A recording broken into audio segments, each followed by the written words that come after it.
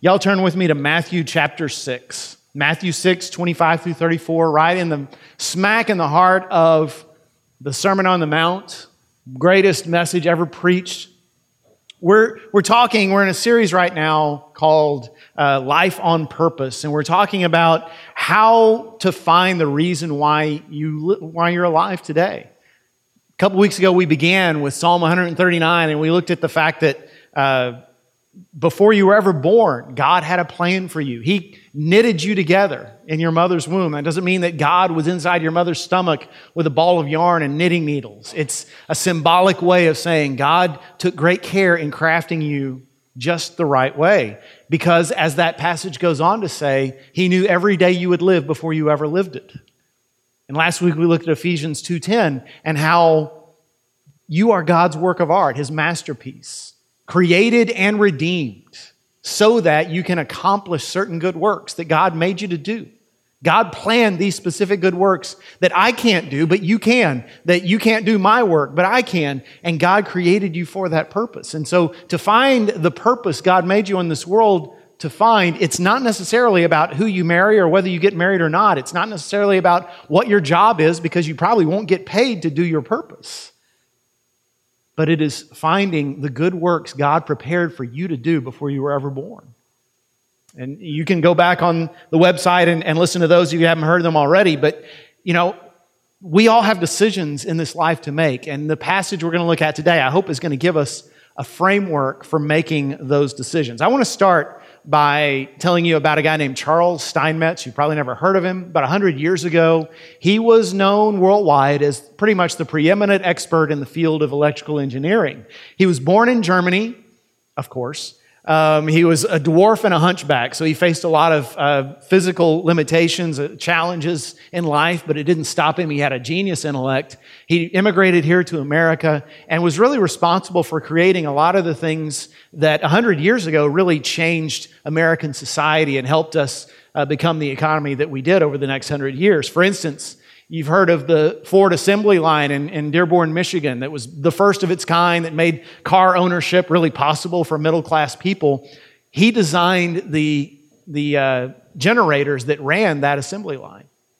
Now, there's an old story, and it's probably a legend because it's too good to be true, that one day the generators quit working and the assembly line ground to a halt. And all the engineers on the Ford payroll worked and they couldn't figure it out. And so finally they called Charles Steinmetz. And here comes the old guy, and he hobbles around tightening these things and pushing these buttons and twisting these levers. And all of a sudden it's working again. And a couple of days later they get a bill in the mail that says $10,000. Now, $10,000 100 years ago was even more than it is today. It was a whole lot of money. And Henry Ford was one of the wealthiest men in the world, but he was nobody's fool. So he wrote a letter back, and he said, "Dear Charlie, don't you think $10,000 is a lot for a few minutes of tinkering with a few knobs and switches?" And he got an itemized bill in return. And the bill said, "For tinkering with wires and switches, $10. For knowing where to tinker, $9,900. Again, probably not a true story, but there's no replacing the knowledge of the Creator. Someone made something, they're going to know how it's supposed to work and what it's supposed to do. So I want to ask you a series of questions, all right? Since God made us, I want to ask you a series of questions, and you respond by raising your hand or keeping them down. Raise your hand if you believe that God knows where to tinker in your life to make things work the way they should. Okay. Raise your hand if you believe that He has a plan for your life that's better than your plan. Okay, we agree on that. Okay, raise your hand if you believe that God wants you to know His plan. A little fewer, but I think I agree with that statement. I think biblically speaking, all of those are defendable. We've talked about how you have a purpose and God created you for that purpose. One more question. Raise your hand if you wish you could do a better job of hearing His voice and knowing His will. Yeah, me too. Now, I'm not an expert in this subject, but here's what I know.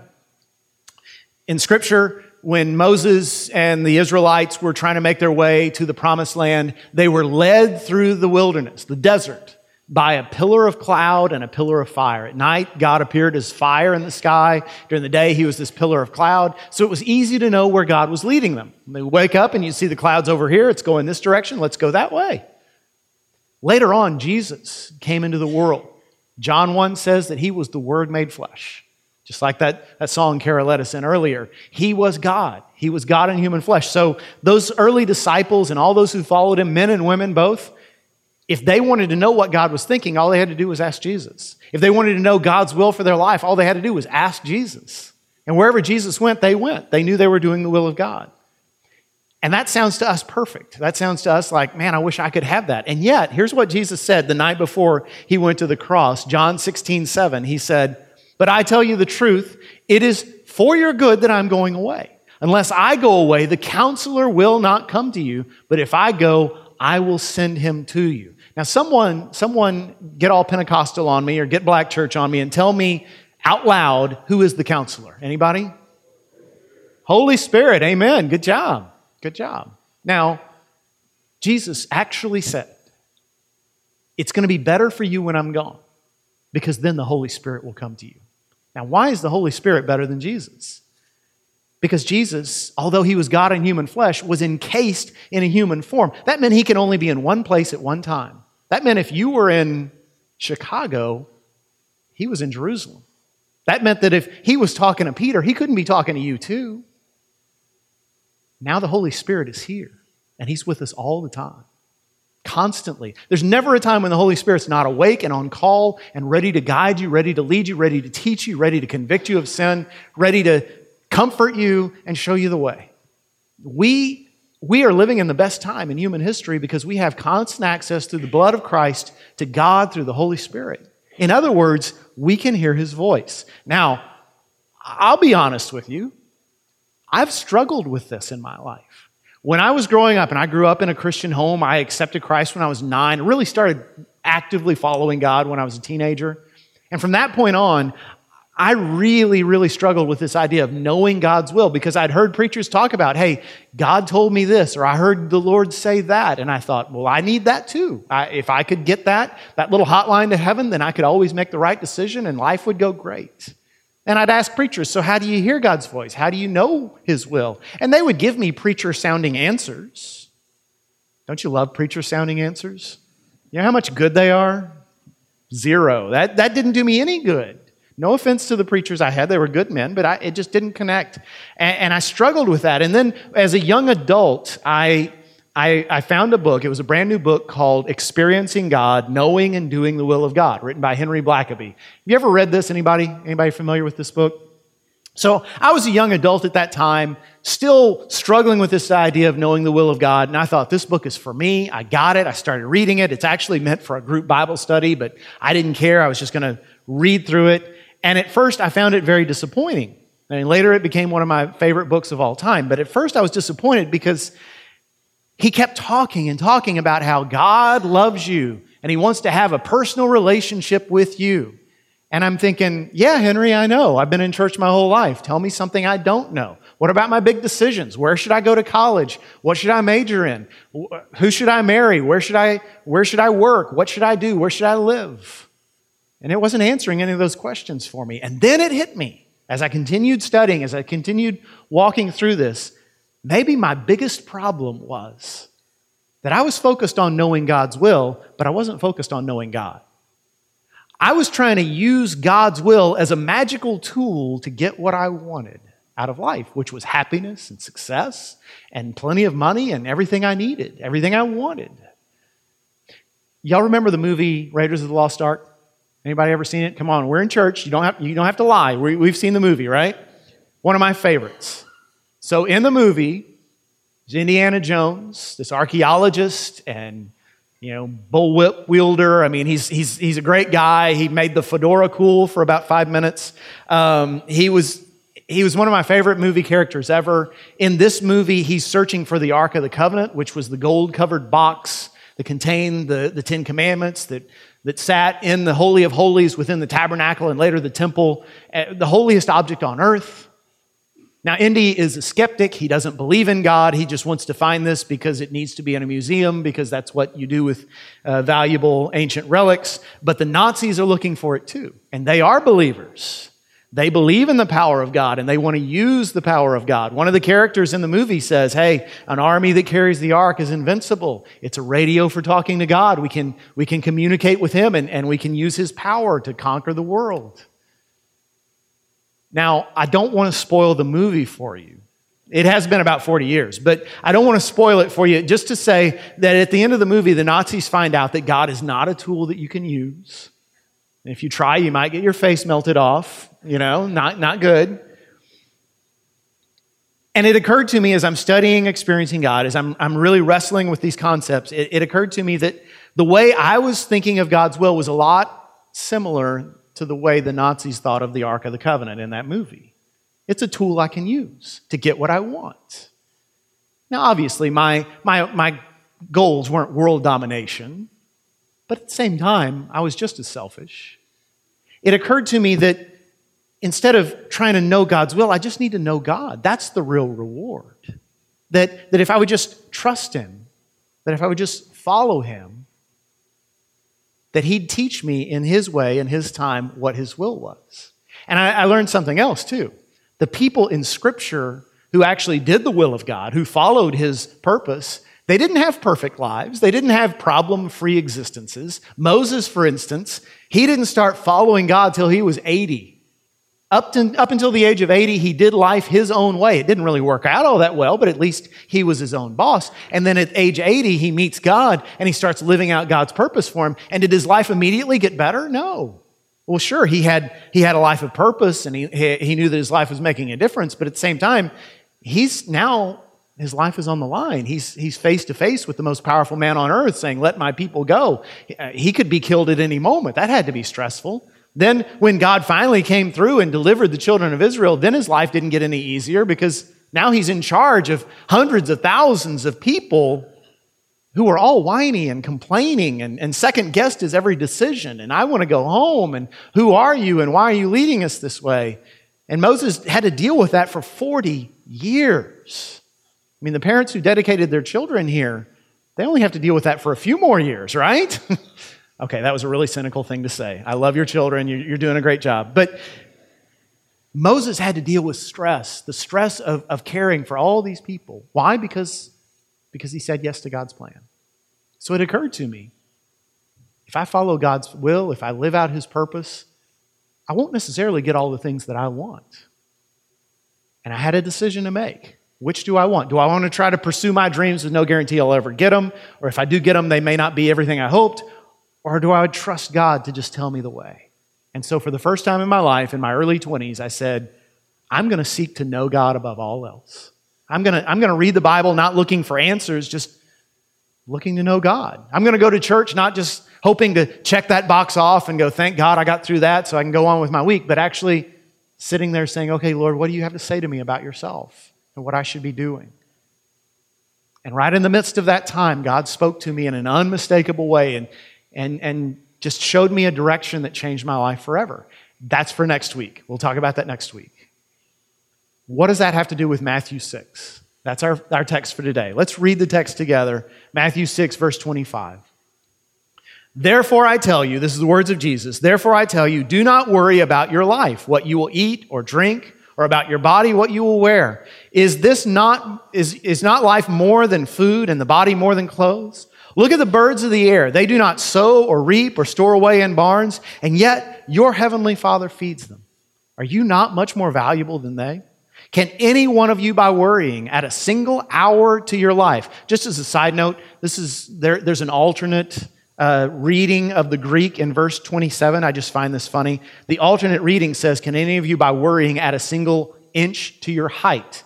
Let me just testify, no, it doesn't work. Verse 28. I didn't think that'd be funny, but and why do you worry about clothes? See how the flowers of the field grow? They do not labor or spin. Yet I tell you that not even Solomon in all his splendor was dressed like one of these. If that is how God clothes the grass of the field, which is here today and tomorrow is thrown into the fire, will he not much more clothe you, you of little faith? So do not worry, saying, what shall we eat? Or what shall we drink? Or what shall we wear? For the pagans run after all these things, and your heavenly Father knows that you need them. But seek first His kingdom and His righteousness, and all these things will be given to you as well. Therefore, do not worry about tomorrow, for tomorrow will worry about itself. Each day has enough trouble of its own. Really good advice. What does it have to do with decision making? Think about the people that Jesus was talking to. These were not what we would consider wealthy people. They were not even what we would consider middle-class people. A lot of us, we make decisions today. We worry about things like, can I send my kids to college? Am I going to have enough money to do this? Can I afford a car that's not going to break down? Can we buy a new house that's in a better neighborhood? Am I going to be able to retire when I hope to? These were people asking questions like, am I going to have to bury another child? Are we going to have another bad harvest so that I'm going to have to sell myself into slavery? Otherwise, we're all going to starve to death. Is there going to be another plague? Is there going to be another famine? What's going to happen? How am I going to clothe my kids? These were people on the knife's edge of poverty. You think you've got problems. These people had real problems. And yet here's Jesus saying, don't worry about that stuff. Food and clothing. Your Heavenly Father already knows you need them. The pagans run around worrying about stuff like that. And by saying pagans, He just means anybody who doesn't know the one true God. He said, instead, seek first my kingdom and my righteousness, and all that will be taken care of. Now, let me tell you what that doesn't mean. That doesn't mean Jesus wasn't saying to them, hey, don't worry about going to work. Just stay home. I'll send you manna from heaven and everything will be great. The Bible's very clear. Proverbs especially, but all through the Scriptures, a good work ethic is the godly way. Spending your money wisely is a smart way to live. That's not what this is about. What Jesus is saying is, don't make earthly things your focus. And as I read this as a 21, 22-year-old guy, I'm saying, you know what? That's my problem. I'm making these earthly decisions my focus. I'm making that the whole reason that I serve God, so that I'll make the right choices on that, and so I'll be happy and successful. When God was saying to me, seek first my kingdom and my righteousness, and I'll tell you what to do in my way, in my time. You just have to trust me and seek me first. Don't try to use me. Just know me. How does that work? I'll tell you next week how it helped me, but let me just give you a couple of examples. Well, first of all, let's talk about what Jesus meant when He said, seek His kingdom and His righteousness.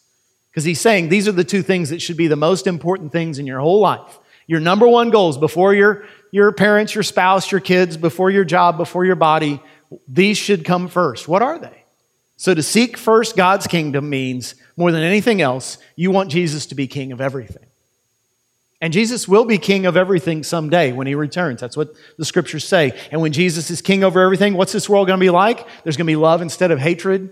There's going to be healing instead of disease. There's going to be peace instead of violence, and joy instead of sorrow. And families that used to be divided will be reconciled. And people who used to be poor will have plenty. And there's going to be a world that's full of beauty, nothing but beauty as far as the eye can see, because the earth will be full of the knowledge of the glory of God as waters cover the sea.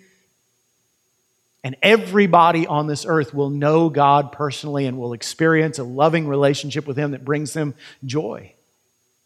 And so anytime right now that you and I pray about stuff like that or work toward stuff like that, we're focusing on God's kingdom. We're putting His kingdom first. So anytime you go into a neighborhood where the houses are beaten up and broken down and the neighborhood is littered and you clean things up, you're putting God's kingdom first. Anytime you mentor a student who's having a hard time passing his test, you're putting God's kingdom first. Anytime you address poverty or address racial reconciliation or anytime you bring two people who are at odds back together and you get them talking again, and most of all, anytime you make an attempt to lead someone to a personal relationship with a God who loves them and can forgive them and change their lives, you're putting God's kingdom first. Anytime you're focused on stuff like that, the things of God's kingdom, you're putting God's kingdom first. So to put it in a sentence, to seek first God's kingdom means to say,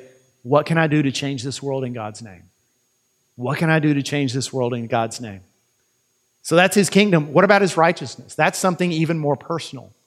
something between you and the Lord. His righteousness means the way He wants you to live. It means changing your character to conform to the character of Jesus. When we read the Gospels and we see the way Jesus lived and the way He talked, and we think about ourselves and we think about our motives sometimes and the words we say publicly and privately and the things we do, we know we've got a long way to go. I do.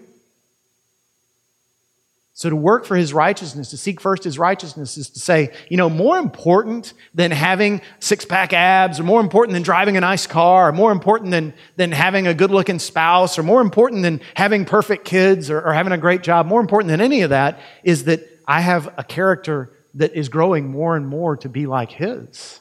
That my loved ones and my friends will be able to say, hey, I remember when you used to be just a hair-trigger temper and you would say horrible things at just a moment's notice, and now you're very patient. How did that happen? And you being able to say, the Lord did that, and now He's working on this area of my life. And that's what it means to seek first God's righteousness. That becomes your top priority. And by the way, that's not something you can do. That's not something you can just wake up and say, hey, today I'm going to become patient. Today I'm going to be humble. Today I'm going to be compassionate. That doesn't work. So you have to, it's sort of like you don't just wake up and run a marathon. You train for it, right? In the same way, you don't just wake up and become one of those things, one of those pieces of righteousness. You go before the Lord humbly and you say every day, Lord, teach me patience, teach me humility, teach me boldness, teach me compassion, teach me diligence. Any of those qualities that you know you're lacking, that you see in Jesus but you don't see in yourself. And that is the journey, that is the fight of a life. And whereas in your physical body you can exercise all you want, there comes a certain point where your body starts to fall apart anyway. The good news is, as long as you're alive, your spirit in Christ will continue growing stronger. Though outwardly you're fading away, inwardly you're being renewed day by day. And to the day you die, you can be becoming a better person through the power of Christ. So to seek first His righteousness means to say, how can I grow to be more like Jesus? How can I grow to be more like Jesus? And the promise of Christ is you seek those two things above all else, then you're not going to lack for anything. You're not going to lack for the things you need, and you're not going to lack for the direction you hope for. So how does this apply to decisions? So let me give you two examples, and I'm just picking two random examples, and these don't refer to any specific people, so don't think I'm talking about you. But let's imagine there's two people in a church one day. One of them's a young woman who's worried about marriage. She's seen a lot of bad marriages. She's at that age where a lot of her friends are getting married. She's interested in marriage. She wants to have a family someday. She wants to make the right decision. She also knows, this world tells her, somewhere out there, there's a soulmate just for her. And if she finds that person, their hearts will mesh and everything will be great, which is baloney, by the way. But, sorry. She's wanting to make the right decision.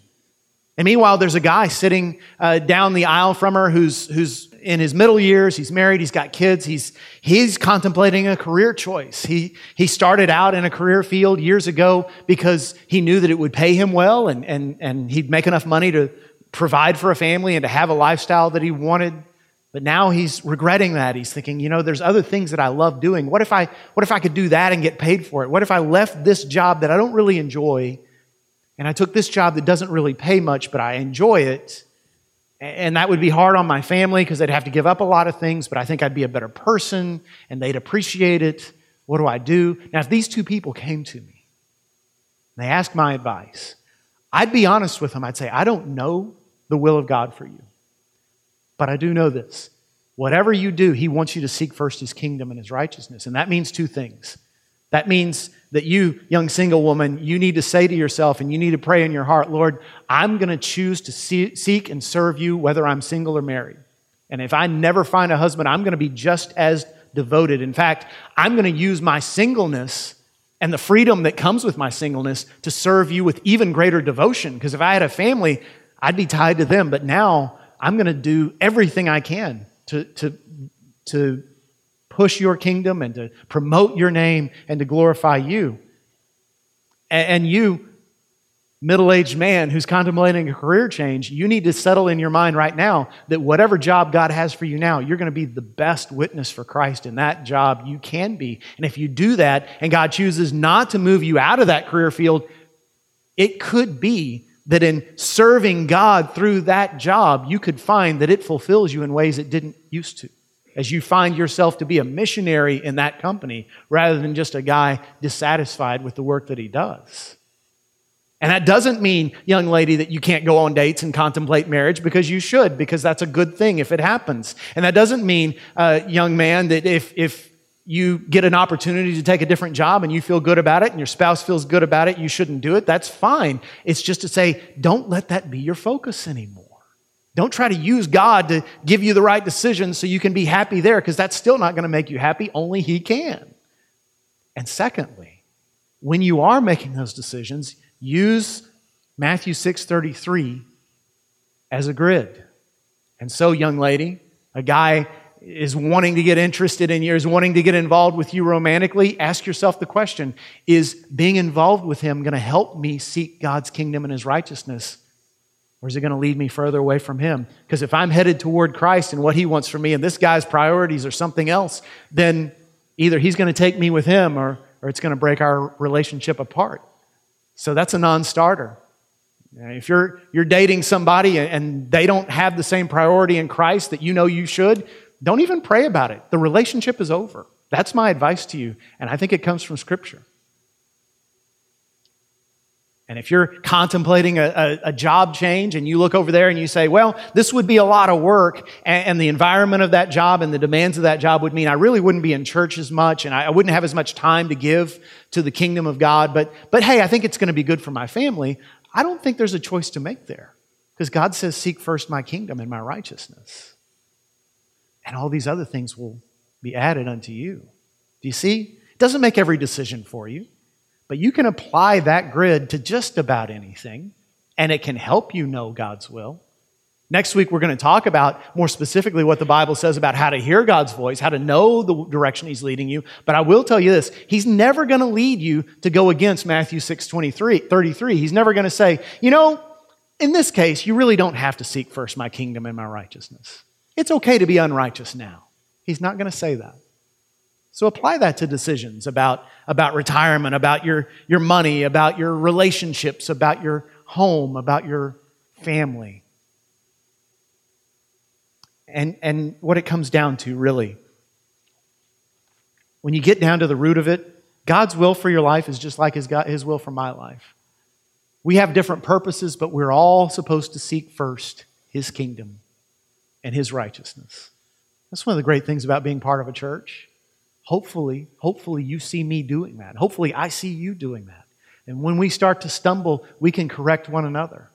And we can encourage one another along the way. So let me give you this challenge. I want you to learn to pray about this. And I want you to start today just to pray, Lord, teach me to seek your kingdom and your righteousness first, and to trust you to speak to me in your way and your time.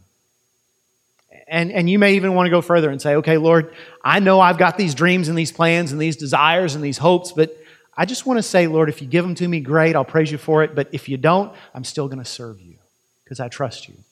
And I'd rather do your plan than my plan. Do you have the kind of faith to pray that prayer?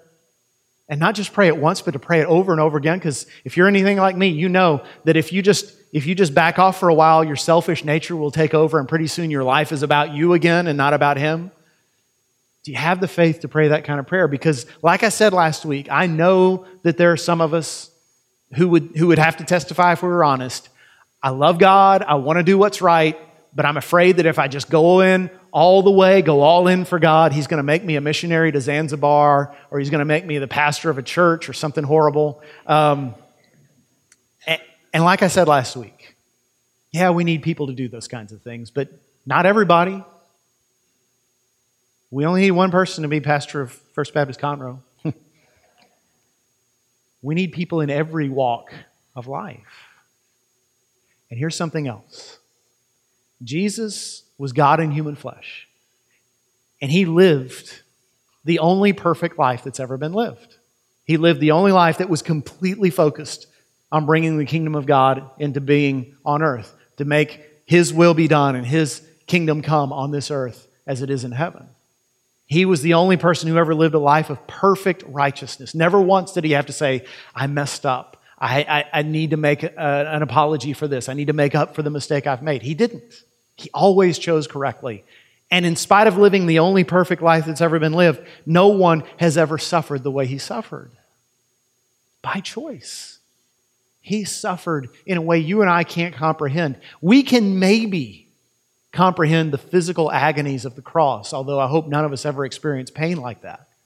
But we can never comprehend the spiritual, emotional, mental, down deep in the soul suffering of being rejected by God the Father, of experiencing the literal reality of hell itself for us on that cross. So what I say to you is, anytime you think to yourself, I'm just not sure I can trust God with my life, think about the cross. Because I don't know everything. In fact, there's a lot I don't know, but here's what I do know. You will never regret trusting someone who loves you with that kind of love.